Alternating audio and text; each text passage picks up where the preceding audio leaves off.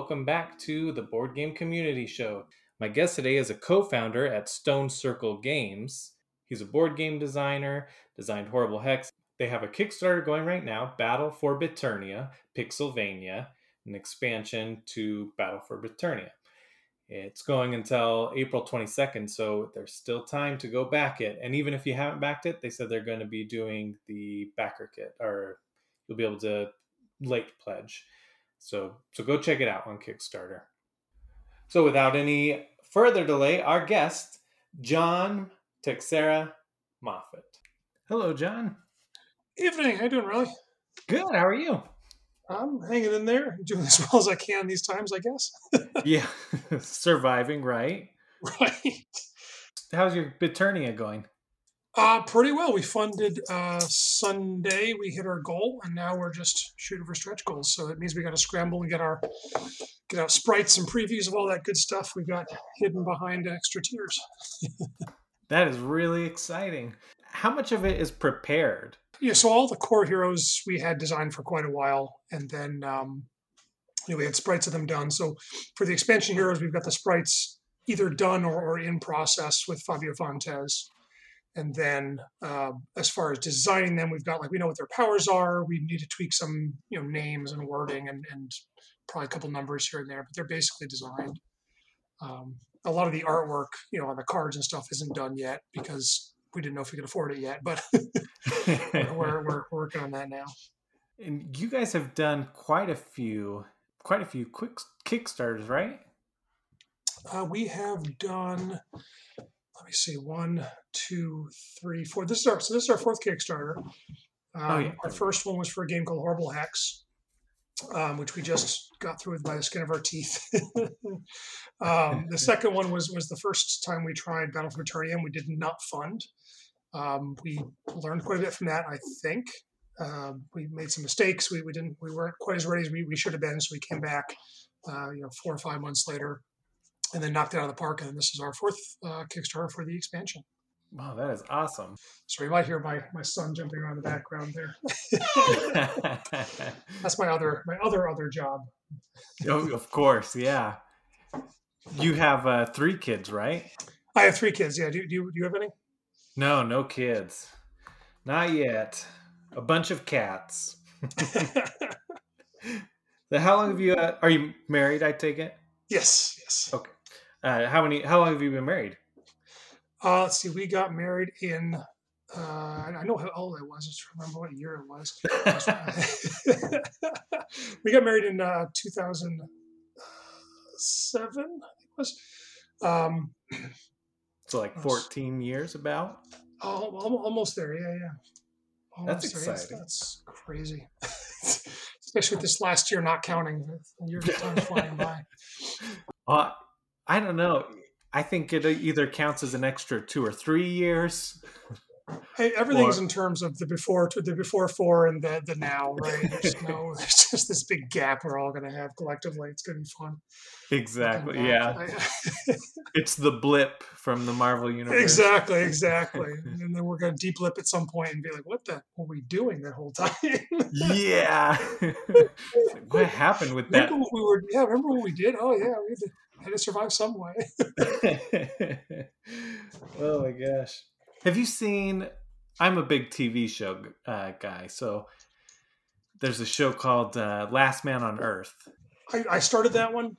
I don't know why. I think I'm just busy or something. I only got a couple episodes in and I kind of dropped it, but it's a cool premise. I like the premise. Yeah. It was interesting because it started in 2020. Everyone had died and the year was 2020. And I was just like, oh my gosh, that is so weird. And oh, that's super frightening. Okay. Yeah. They had an episode that went flashbacked and showed things, and it showed kind of alluding that President Trump passed away from the virus, and then Mike Pence, and then and it just went through the whole cabinet of people, and I was like, oh my gosh, this is crazy. Right. So 50 years of trouble telling that from news archives. That's gonna be I know, right? That's fantastic. Well, should I get back into the show? Is it worth picking up again? It's honestly one of my favorite shows. That sounds I like just yes. think it's Okay. really Okay. funny. Yeah. Okay. First season's a little rough, honestly. Second and on is amazing, I think. Okay. Okay. So, yeah. Are you much of a TV guy? I try. I try. Yeah. Most of it right now it's superhero shows. Finding a whole hour to something without being interrupted is difficult. But I'm Yeah. really grooving on some of the stuff like The Boys and Doom Patrol and also just came out Invincible. So the dark. Apparently, I have a dark sense of humor because I really like those Oh my kind of goodness. creepy, disturbing superhero kind of things. Yeah. The Boys is incredible, and Invincible has been really, really good. I just every episode I've been thinking I figured out what it's going on and what the tone is, and then just the last few minutes of every episode are like, okay, we're not doing that. Okay, this is not a coming of age straightforward family thing. Oh, all right. Yeah. Yeah. Like I don't want to spoil anything for anybody that's listening, but it's like you said, at the end of the episode, I'm back to being like, I don't know if this person's a bad guy or what's going on with them, and it Yeah, is yeah. wild. No, they found a great way to balance the tropes and the things and recognize with still being able to surprise us, which is cool. That's not an easy feat. Yeah, exactly. A buddy of mine had given me the first volume or a couple issues of something way back in the day, because he used to be in like a comic drawing group with the artist, Oh, cool. and so Very cool. he always was like up to date on all of that. So it's been interesting talking to him and him being like, well, you don't know what's gonna happen. You're like, he knows what's going on, but You jerk. I know. I was like, Just oh. tell me. But part of me is glad I didn't stick to the comics, mainly because I just didn't have a constant supply of them. But now, like, even that end of that first episode was a total surprise to me. I was Oh, in sure, yeah. complete shock. And I feel like that had more of an impact than maybe if I had read it. So Absolutely, absolutely. Do nah. you draw then? I saw you do you paint. I saw that online. Oh, I'm painting miniatures. I Yeah. just barely started getting to that, and it's an adventure, but I can't draw to save my life. What about you? I love to draw, but I'm horrible at it. I still have track marks on my arms from my 40K days. So I have painted. Ooh. I was never good at it, but I did, and I did my time. And I think I'm done. I enjoyed it while I was doing it, but it takes a lot of focus I don't have right now. Yep, I can understand that. Going back to superheroes, because Marvel United came out, or I finally got my copy. I'm really excited. Oh, nice. But that's like the whole reason I got into painting was because I was like, I really want to paint these guys. Oh, okay, cool. So forced myself to try it. But yeah, my co-host on Nerding Out. This is a different podcast. He does commission painting for miniatures and stuff. Oh, okay. So I've got a good resource to be like, hey, I don't know what to do. Do I dip my brush in the paint and then put it on the miniature? Just dump the paint on and like slurry it around with the brush. What are we doing here? Exactly. I thought it was finger painting at first. I was like dipping my finger in the paint, and I said, Oh man, this I only wish lasts like 2 or 3 fingers. my army would have looked awesome if I could have finger painted them. Man, Yeah. that sounds so much easier. Actually, now I'm wondering what that would even look like. I'm sure if you search the dark corners of 40K Google, you'll find someone who's done it. There's a Hello Kitty army I've seen out there. There's all sorts of crazy stuff. I'm sure someone's done it. So I think I saw someone do. They did Space Marines, but they're all dogs. Like they built little doggy armor that looks like Space Marine armor, but it's for dogs, and it's must have been a lot of work. Oh my goodness, that is awesome. So, how long have you been designing games? Oh boy, yeah, that's one of the two hardest questions to answer. I don't know. I I like to say forever, but that's not really true. Came out I of the mean, womb designing. so I'm the oldest of four brothers, and so the only non-violent thing we could ever do together was board games. So we played board games. I had, Hero Quest when it first came out. We had Risk. That's the only game my dad would play with us. And so I just remember from because I wanted to beat my brothers, I would change the rules and say, well, wait. What if we play Hero Quest, but like this guy gets a bazooka? How would that work? Just tinkering. So I always kind of did that.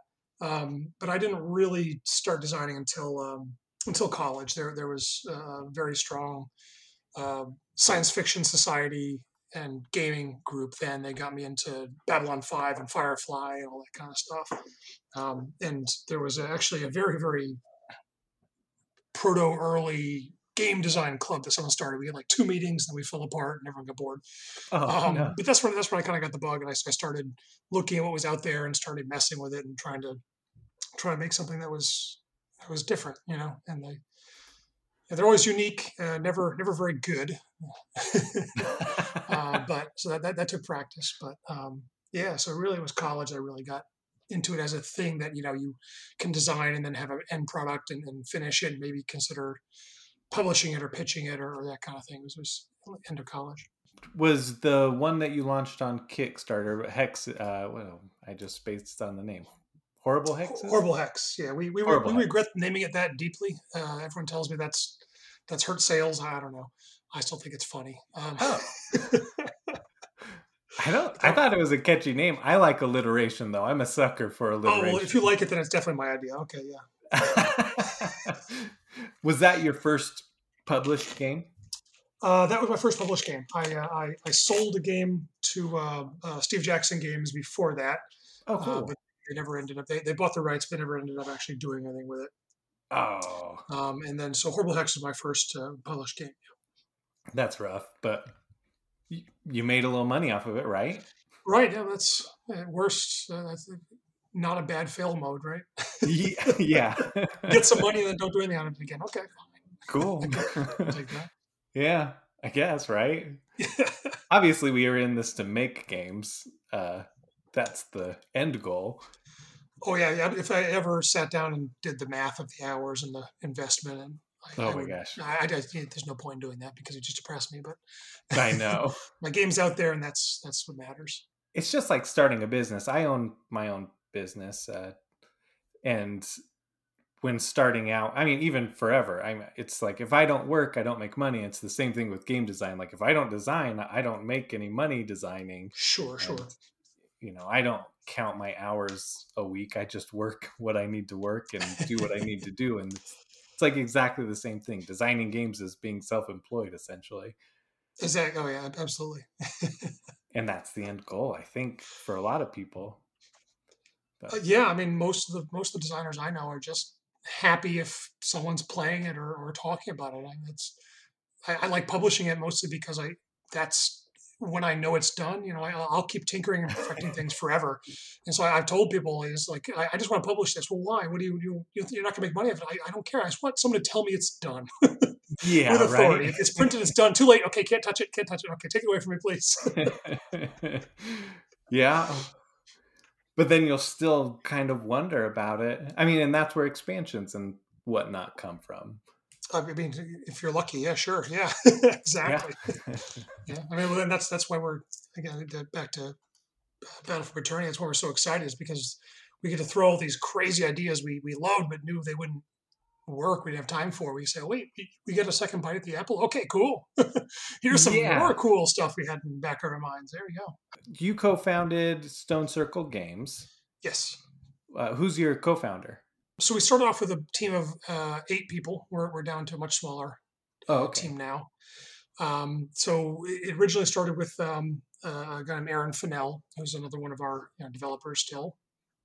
And we met through a really long and convoluted series of friend of a friend of a friend of a friend, and kind of an icebreaker. Someone said, oh, by the way, Aaron, there's this guy I know, John. He designs games too. Maybe you should talk to him.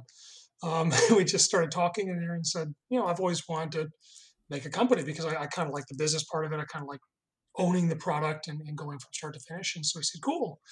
And we built it from there. So we're all kind of wear lots of hats. We're all a little design, a little bit development, Pixelvania and Battle for Eternia. I'm not the designer. It's Chris Falkenberry.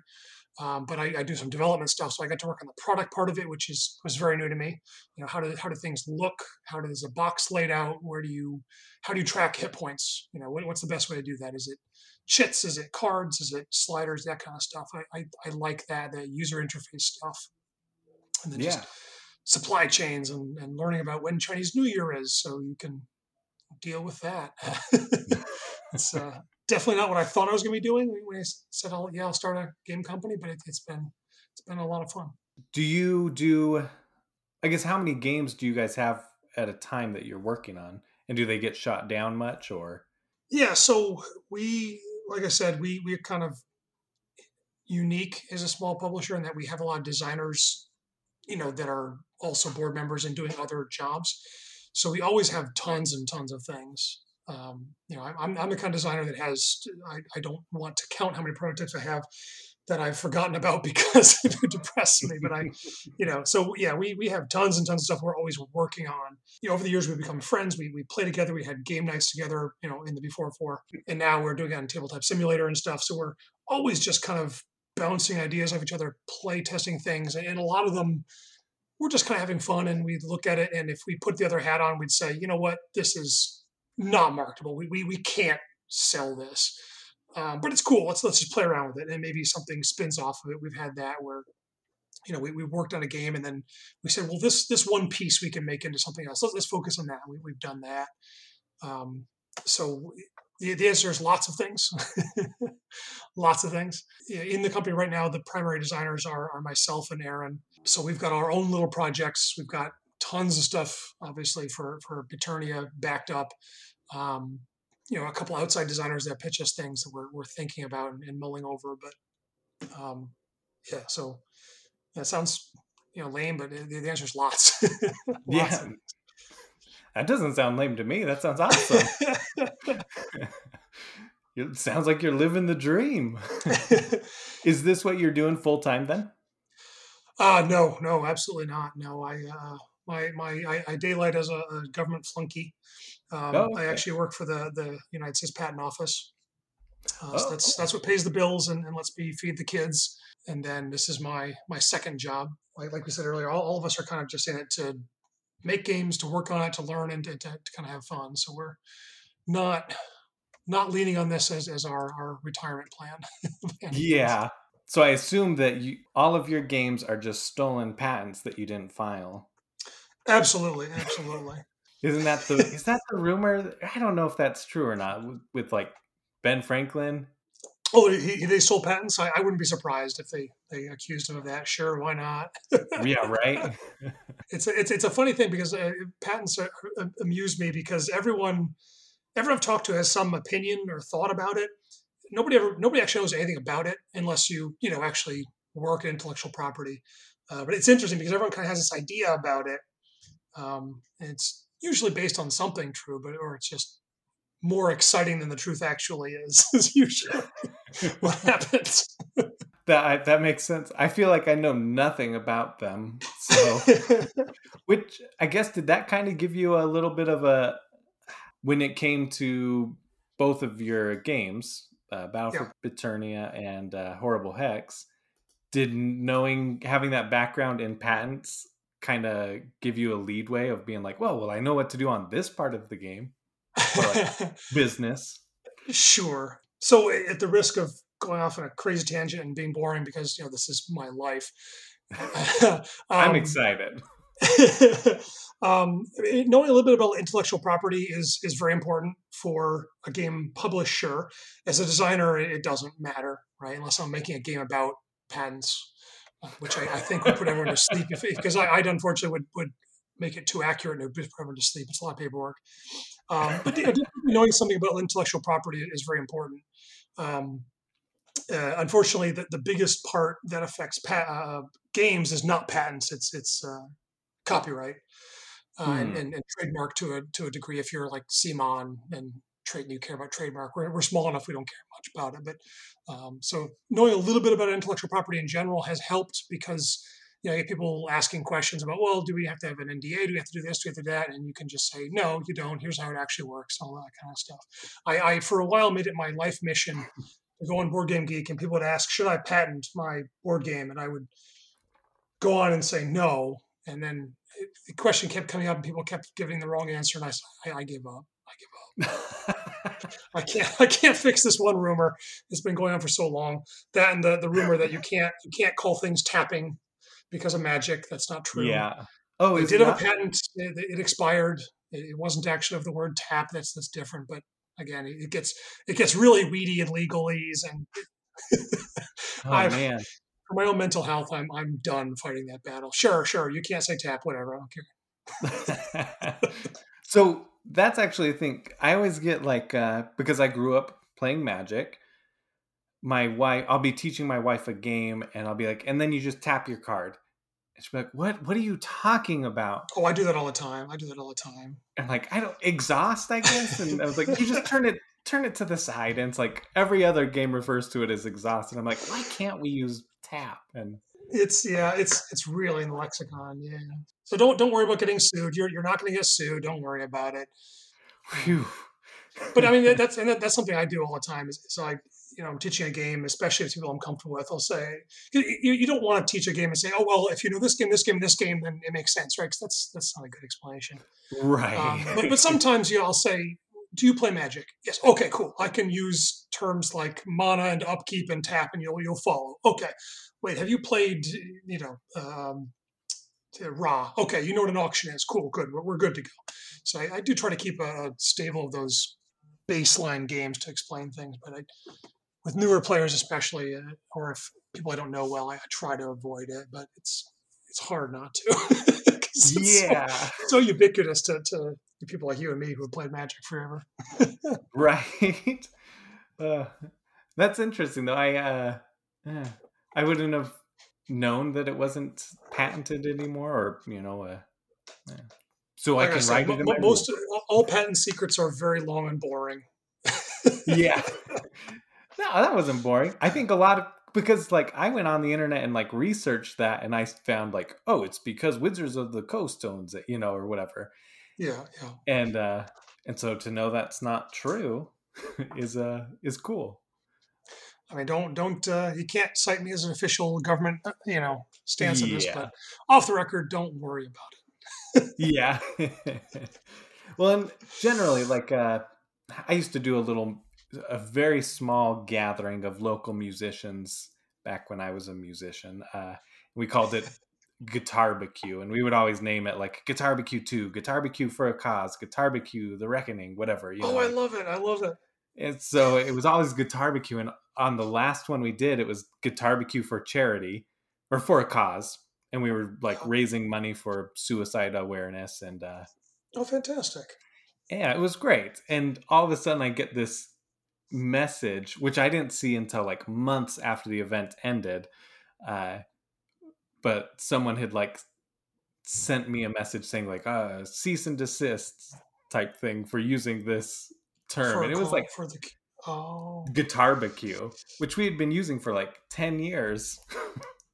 oh wow. And I was like, oh my gosh, that is crazy. And so I kind of looked into it because I was worried, like, oh no, are they going to come after me? Because Sure. I didn't see it before. And it's like, oh, most people just send cease and desists and then you have to change it. But Right. It's yeah. It's the legal version of please stop. yeah. If it comes from Disney or Microsoft, then I'd be frightened. But Yeah. Some guy who threw like a Christian rock festival, I was like, oh, hopefully he's not like going to attack. hopefully, So. punitively slapping around people for being charitable is not in the Bible. I'm pretty sure. That's what I thought. But what are some of your favorite games now? I really like, just as a thing, I like a lot of player interaction. I like being able to be mean to people.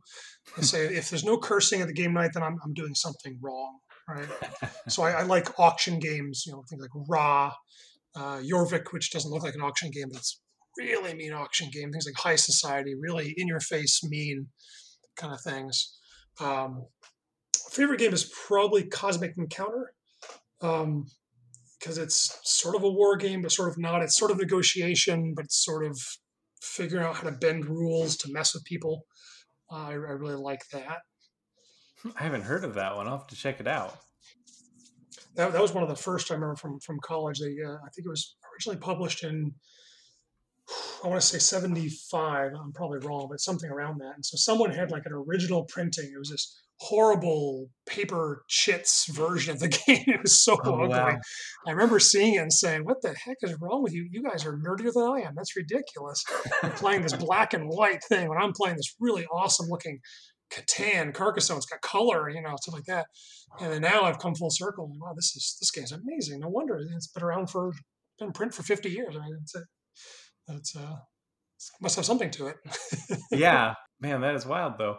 But yeah, anything that's got a lot of cursing, a lot of messing with people, and in your face, that's kind of my jam. Negotiation, that kind of stuff. I like it. Yeah. Are you competitive when playing? I'm really not. I'm really not. Oh, okay. No, and I'm really not a competitive person. I don't care who wins. The games where it's about scores, and I see people on Board Game Geek saying, "Oh, how do you get 300 points in this or that?" I don't remember any single score I've gotten in any game. I don't care. I like to laugh at people when I stab them in the back. I like to be laughed at when I make a mistake.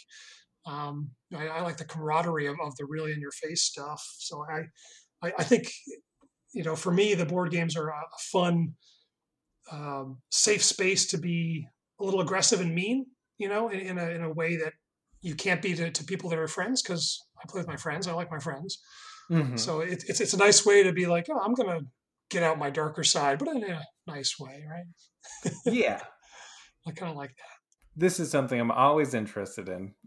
Fellow married folks who game and design, and how much does your wife get into it? So she likes games as a social thing, kind of like she likes with the people. She doesn't like learning new games, but the games that she likes, she'll play to death. So if it's Carcassonne or Bonanza, she loves, or Bang. We used to play a lot of Bang back in the day when we could have people over. Hmm. So she really likes it when it's hanging out with friends and kind of stuff. As a picking apart the systems and learning things, not so much like me. Um, so her tastes are more about, again, the social experience and kind of the economics side of it. She likes that, being able to figure out the economy of it, that kind of thing. So it depends on the game. She's there for her favorites, but getting new games to the table is that's more me and the friends in the game group, or my older kids. So you play a lot with your kids? Almost 100% of my gaming these days is my kids. Hey, that makes sense. With family anyway, just because of what's going on. Yeah. So my older two are 9 and 7. So there's this weird thing with kids where they're at an age where they could learn any game. They can read the cards, they can play it, but they're not going to Yeah. appreciate a sit down for 3 hours and grind through this economic machine or this long war game, right? They don't have the attention span for that. So Right. I definitely have tailored my purchases lately around, okay, I can teach this in 5 minutes. It'll last 45 at the most, and it's got a lot of points where I can help you along. Not too much reading, just so you don't get bored, and I think you'll like it. So Yeah. it's a different criteria, but I think I found some happy medium between my evil, mean games and their more attention span friendly games.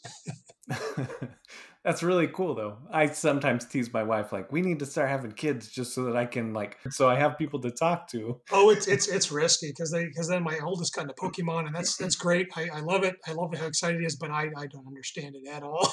Oh yeah. So, I don't know, for whatever reason, that was the one like nerd thing. I just never clicked with me. I never got into that, and so now, oh great, now that's interesting. Right? I hear what you're saying. That I love that you love it. I Yeah. just don't get it. That's cool for you. do do they play the card games? Like So the it's kind of funny because he got really into it. I think he watched the show and he wanted the cards because all his friends had the cards. They're trading and talking about them. And so I said, okay, fine. It's my son. I'm going to get into it. I'm going to learn the game. I'm going to make some decks that make sense. I talked to some friends, And I taught it to him, and he liked it just fine. And then a couple Yeah. weeks later, I saw him playing with his friends, and they're just making up their own rules and talking about how cool the characters are. Oh. My kid was the only one who knew how to play the game. It's just not. It just wasn't what they were into. It was very funny, and I just had to step back and say, "Oh, okay. Well, I clearly thought about this from my standpoint, not from what they like about it, right?" And Yeah. so I've played by their rules now, and it's a lot faster. It doesn't make sense to me, but It's whatever's coolest wins, right? yeah, they had rules about evolving or something, and you could just do it, but only on some days. I don't know. They Oh, love it. They love it. interesting. Oh, that's cool. Hey, that's kind of the start to designing, right? It's like playing with an existing game and tweaking it to be your own. Absolutely, absolutely. Well, they're at that age where they just want to do what dad does. So even if they're not interested in it, they'll say they are. So they, Yeah. they've said they've got new character ideas and they want to help you with this and that, and it's a lot of fun. Oh, that is really cool. So they get a credit in all of your games, right? I mentioned that a while ago. I said, if you do design, you get in the rule book, and they love that idea. They said, "Daddy, you got to put our name in the rule book." Yeah, every single one. Yeah. Every single one. Does everyone get to be in the rule book? Well, everyone that helps. Oh, okay.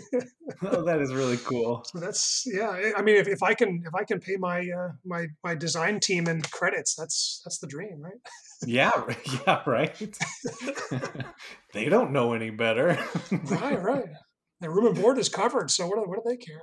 Oh yeah, there you go. Yeah. Oh, I love it. Hopefully they grow up and they want to keep at that. That would be really fun. Have a family. Oh man, have a family design team. There we go. We can compete with the Engelsteins. Yeah. Oh, I love it. Jeff Engelstein, if you're listening, I'm not coming after you. He is. That was a call to action. Oh, damn. Okay. Well then, all right. Good luck. Let's make this happen.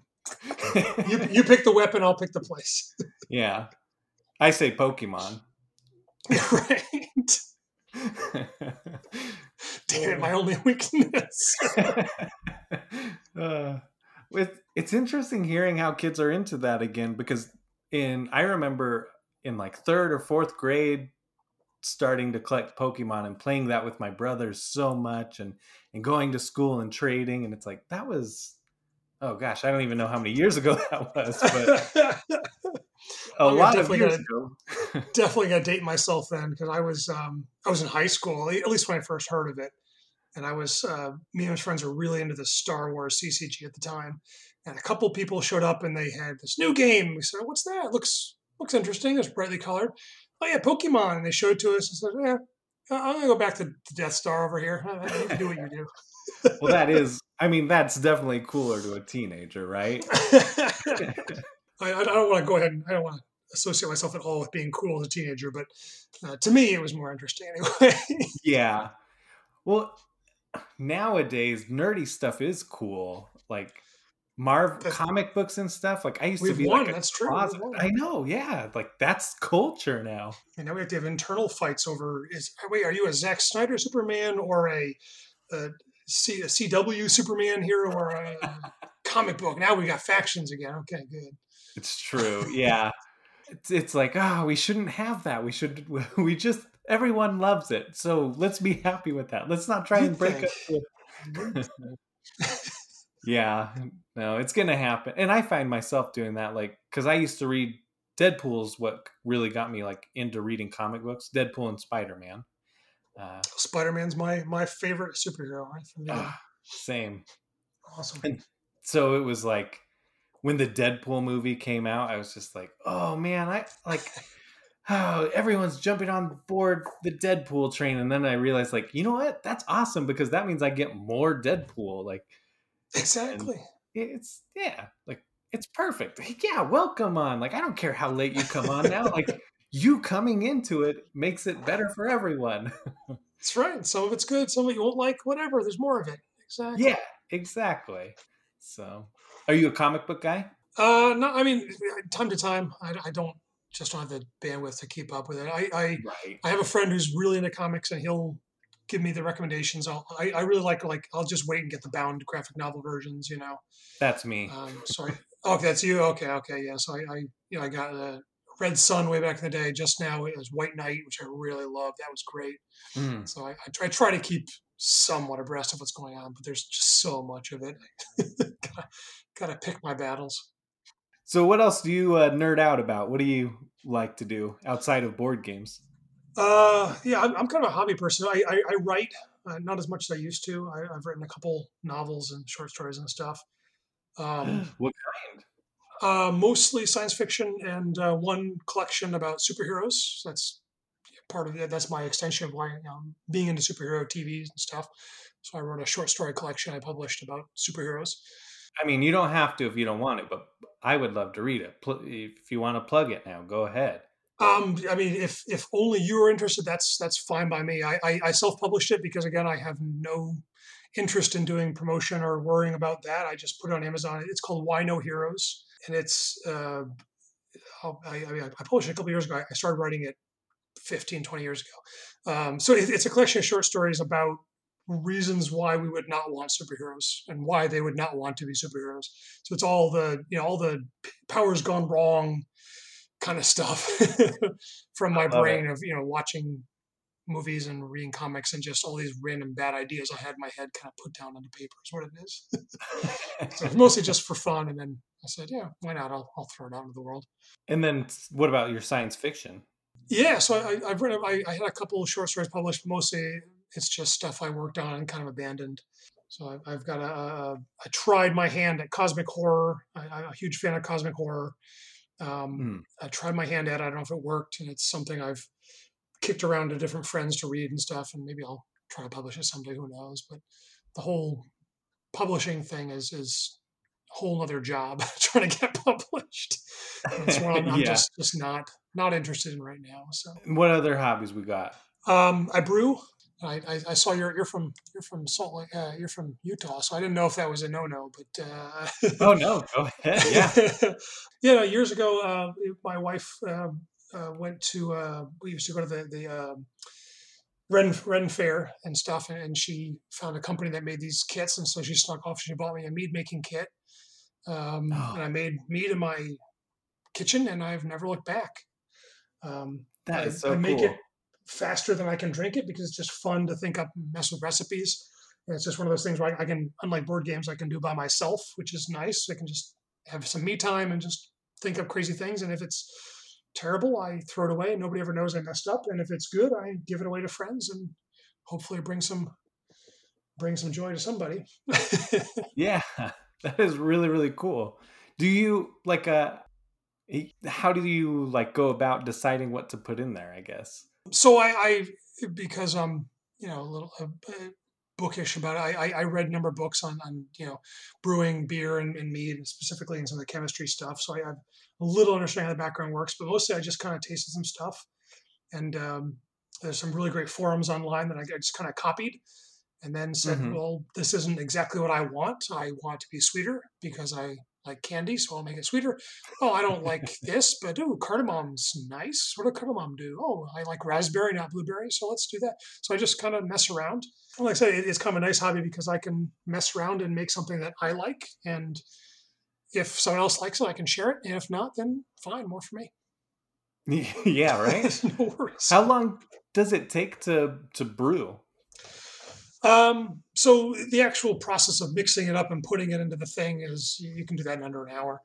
For Hmm. something like beer, we have to boil and ingredients. It'll take you a few hours, and then it's a lot of waiting for the yeast to do their job, right? Which takes you between roughly 2 weeks and a few months. And then for mead in particular, you have to age it, which can take anywhere from a few months to a couple of years. I think I'm trying Whoa. to think. My oldest bottle, I think, is 5 years old. I know it's older than my youngest son, so it's more than four.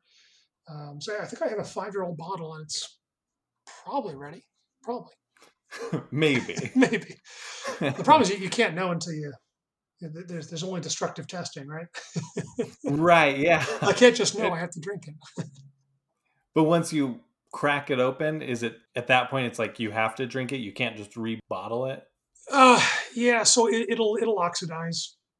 Okay. Flavor will change and all that. I'm not super pedantic about it, so I will save bottles and recork them sometimes. But generally, yeah, when I open the bottle, it's because either I know it's ready or I have enough people that we can split it up, and I don't care if it's ready; it's gone.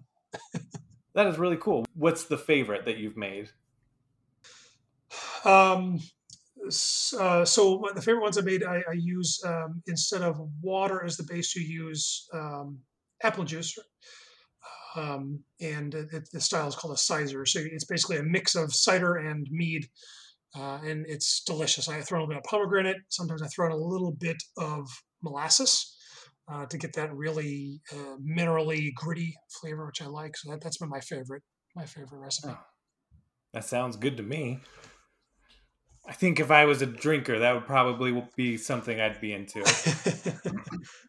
I don't like bitter, so it kind of sounds like we're similar there. Exactly. I've had people comment that, well, this is way too sweet. Okay, well then more for me. Yeah. So I tend to err on that side, sweet and fruity. Well, what other hobbies? You got more? And that's the bulk of what I spend my time on. Okay.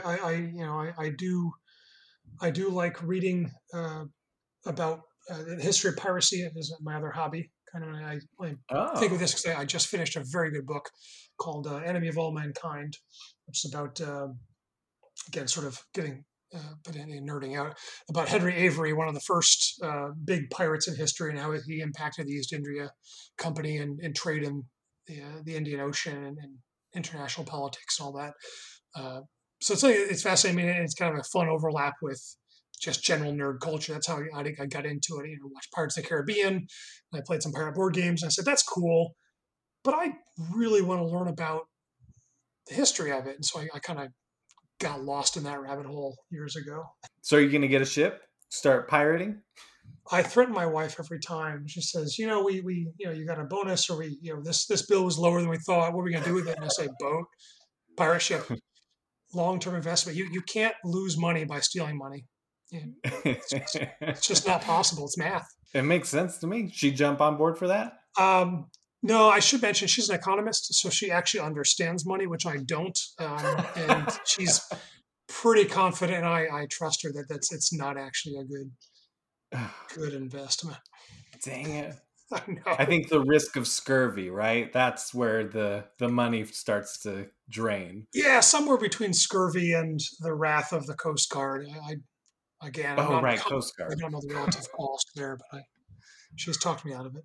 I used to work overnights at Target, and before I worked overnights, I worked daytimes, and there was like the most interesting people work overnight.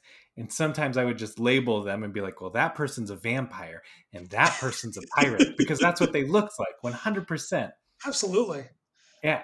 And then when I went and started working overnight with them, the lady I said was a vampire, like legitimately was obsessed with vampires. And the guy that I Interesting. thought was a pirate was like, I really want to get a ship and go and be a pirate. I was like, he's like, I want to go to like oil rigs and just like loot them and do all he had a plan and everything. And Wow. we talked about it endlessly. Wow, Yeah. that's interesting. Man, I was like, I didn't know people still did that. I mean, they do, but Yeah, well, I mean, I'm surprised you admitted it. You think you'd be like, what I really want is be a sailor and just go off and not do anything, just be on the ocean. By the yeah, I way, I just need want cannons. to exactly. No reason, just for novelty. No reason. I have a list of questions, and I think we answered all of them. I just barely looked at it, and I'm like, oh, yeah, looks like everything's been answered. But Yeah, I mean, I know you're doing editing stuff, so let me know if you want any, specific answers. I'm happy to do that. If you guys want to riff on, it works for me. yeah, I mean, that's what we've been doing this whole time, and it's flowed really well. Which I'm always really nervous because, as you might have noticed, we're in a pandemic and we don't get to socialize very often. I had noticed, yes. Yeah, so I'm like, how much has my conversational skills like degraded over that time. Yeah. Yeah. So I'm like, maybe this podcast is not a great idea. The real tragedy for me has been my job is fairly independent. Didn't have spent a lot of time in my job doing my job by myself. So things like game nights and that was the bulk of my social interaction, or just hang out with a couple of coworkers afterwards, get a drink, or going and doing whatever job, right? Interacting with people at stores. So I don't have Yeah. that. Whereas my wife's job is all phone calls, interaction. So she's just worn out, and I'm saying I miss adults. I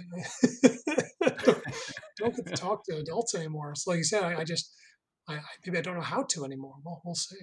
Right? It's weird. So hopefully this gives us both a little practice. Right.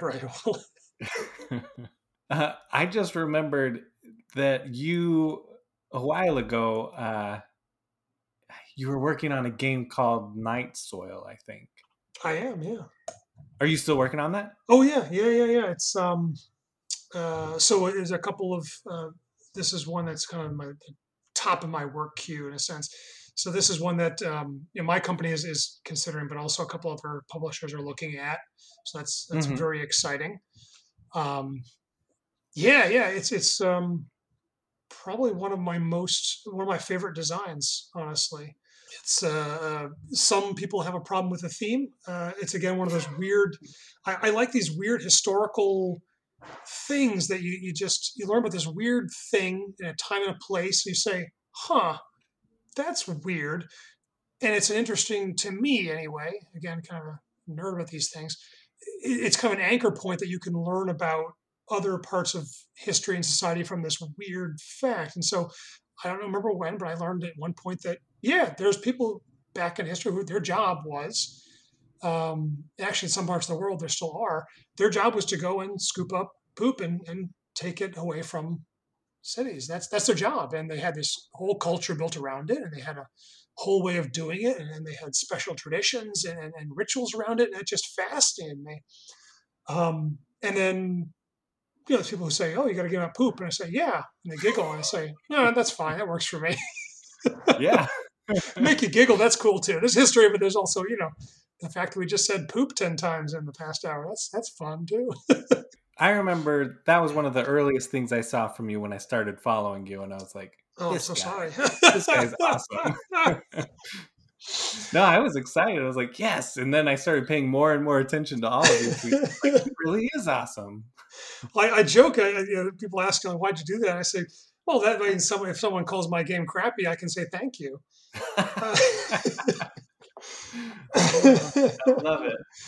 But yeah, it's a kind of a spatial puzzle mixed with a worker placement kind of thing, where the idea is, your players are rival night soil companies are trying to clean out London by scooping up these cubes that represent waste. I say waste cubes because I don't want to be crass, and then shipping them off to be sold as fertilizer. And that's where you get your income.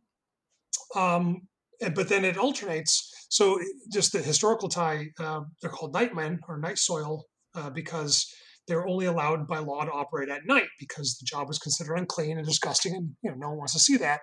So they'd have to work under the cover of darkness. And so the game alternates between day and night. And by night, you're cleaning up London and taking these cubes out. And then by day, you put out workers to do various tasks around London. But of course, wherever you put workers, more cubes show up because people generate the night soil. And so you're kind of alternating between creating your own problem and cleaning up your own problem. Oh, I love it. That's kind of the core idea there. That just fascinates me. But have you watched this? You're gonna have to watch. It's homework for you, and it's totally relevant. Probably get my notepad. Go on. Miracle Workers. Have you heard of that show? Oh yes. The first season, yeah, it had what's his name, Larry Shoveler. Yeah, Steve Buscemi. Yes, I watched that. Oh, I love that. My wife and I just watched that a couple months ago. Oh, fantastic! Oh my gosh, this is hilarious. Yeah, no, that was I got a kick out of that. The whole upgrading to the hole and figure out how holes work. That was brilliant, brilliant. Oh, so good. But now I know that some of that was inaccurate because he would have been operating at night and not in I the middle of the day. I don't want to go off on tangent, but yeah, it's not quite. I wouldn't use that as a historical record, but it was funny. Yeah, It yeah. was fun anyway. Oh, I absolutely loved that. So that just came to me as we were talking about that. I was like, oh my gosh, it's so relevant. You have somebody who's interested in it, right? Yeah, a couple publishers looking at it. Um, Still doing some. So and you obviously don't need to include this in the actual podcast, but if you want to see it, I have it on Tabletop Simulator, and I always welcome new people looking at it and giving me feedback about how crappy it is. I always appreciate that. So if you're comfortable with Tabletop Simulator, we'll roll you in, and I'll get you into a game. Let's do Um, it. Yeah, definitely. but yeah. So a couple people looking at it. It's been one of those games where just because I've liked it more than a lot of my designs, I've played it a lot more, and because a lot of other people have thought it was a lot of fun, I've gotten to trick people into playing it for me a lot more. So it's got a lot more development. But it's pretty close to done, I think. I hope it's pretty close to done. It feels like it is. Nice. As done as a game can be, right? Well, like I said, that's half the reason for publishing is that someone can say, John, just stop. We're going to take this away from you. Yeah. All right, I'll work on something else. Oh, that's funny. I assume you have things to plug, right? Sure. Yeah. No. Yeah. For any B-roll or whatever. Yeah. So again, on Kickstarter right now, we have Pixelvania, which is our Castlevania Ghosts and Goblins inspired hero pack add-on to Battle for Britannia, which is our tabletop MOBA. Already funded, doing really well. Got some really cool stretch goal heroes that I had a hand in developing. I'm very excited for people to get to. So please go check it out if it's up your wheelhouse, because I really want to get those out into the world. Perfect. Thank you. And your Twitter handle. Do you want people to follow you on Twitter? Absolutely, yeah. So the company is at the Stone Circle with the in there. I am John Tex Mo, mostly because my name is really long, incomprehensible, unspellable, and impronounceable. And also, I have two last names, so I didn't do my kids any favors. But Texmo is easy to remember, so Jon Texmo. Nice. I'm going to take a stab at your last name. I haven't said it. Is it Moffat? That's one of them. I have two last names. Yep, you got that one right. What's the other one? Teixeira or Teixeira if you're Portuguese or from Boston. Or from Boston? Yeah, there's a history. It's again long and complicated, but Okay. You're welcome to dive in if you want. So I was born Moffat. My wife was born Teixeira, and then we just threw them both together. And we, for whatever reason, decided not to hyphenate, and that makes it super complicated. Fun fact: government computer systems don't like last names with spaces. So me and everyone from Puerto Rico are just hosed, which is unfortunate because we have a lot Yeah. of dual last names.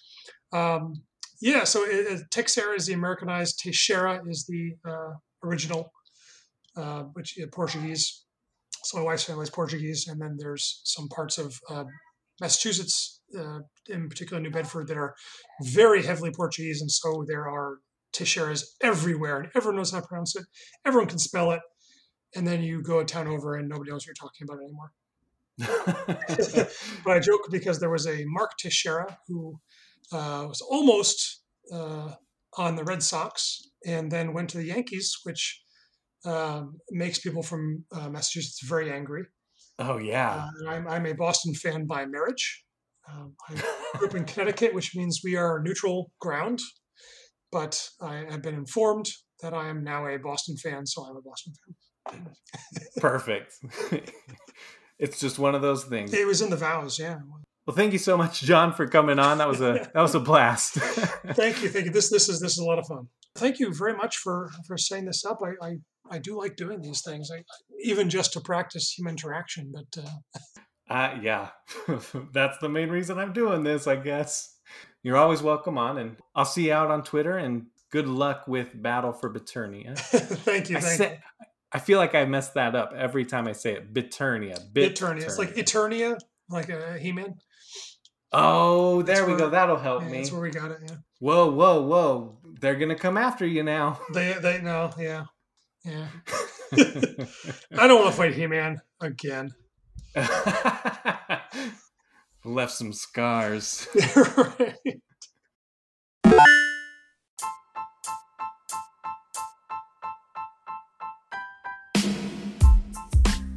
Well, thank you for listening. I hope you enjoyed it. You can follow me at Nerd Out With Us. And if there is somebody that you would like to get to know better, or if you want to come on the show, at me and let me know, or DM me. I would love to hear from you. I'll ask anybody to be a guest, no matter how big, no matter how small. You are welcome on the show. I would love to talk to you. I've got some really great guests coming up, and it's just always a blast talking to people and getting to know people. Hopefully you all enjoy getting to know people throughout the community as well. If you are enjoying it, I would appreciate a review. That would be great. Let me know. If there's things that I could do better, let me know. At me or DM me and give me suggestions. Until next week, may the board games be with you.